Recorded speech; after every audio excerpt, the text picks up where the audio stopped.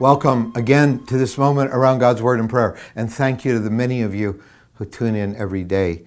We are grateful for God's Word. And we are right now looking at a part of the New Testament that we know is 1 Thessalonians. And we call it that because it's Paul's first letter, at least that we have in our possession. It's the first letter that we have that he writes to a church he planted in the city in northern Greece, the city of Thessalonica, or many people pronounce it Thessalonica. And in verse 8 of chapter 1, he says, the Lord's message rang out from you. It just rang out from you. Not only in Macedonia, that's the northern province of Greece where Thessalonica was located, but also in Achaia, that was in the southern part of Greece, where churches like the Corinthian church were located. And your faith has become known everywhere. So I love this verse. I mean, God's message just rang out from you. In the previous verse, he says, because you imitated the way we lived wholeheartedly for Jesus. And that ended up having your life example in Jesus, end up having a great influence on all the people around you. And in the previous verse of that, he said, you received the gospel in the power of God, and God did wonderful things among you. And so your example of responding to the gospel has affected other people.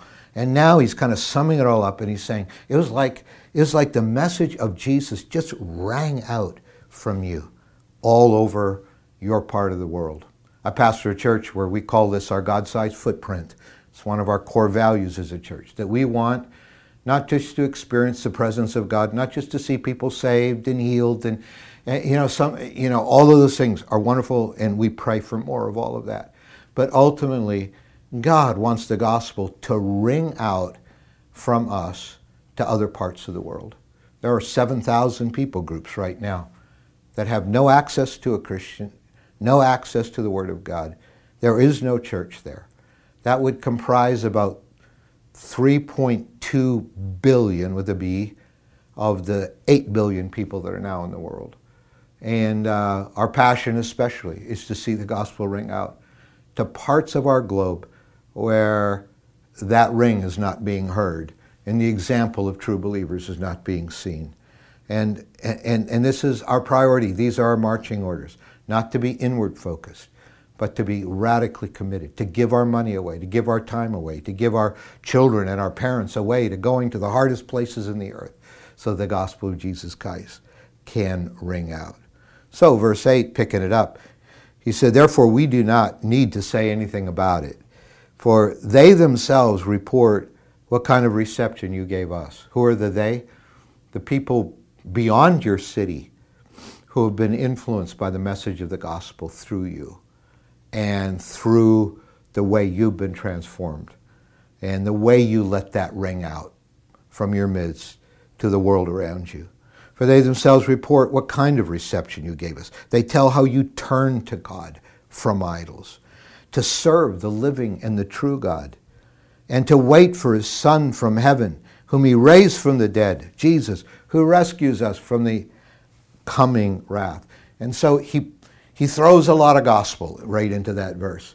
He said, Jesus has come, and he died for our sins, and he rose again as a verification that we don't have to be subject to God's wrath and judgment in spite of our sin. We can be forgiven.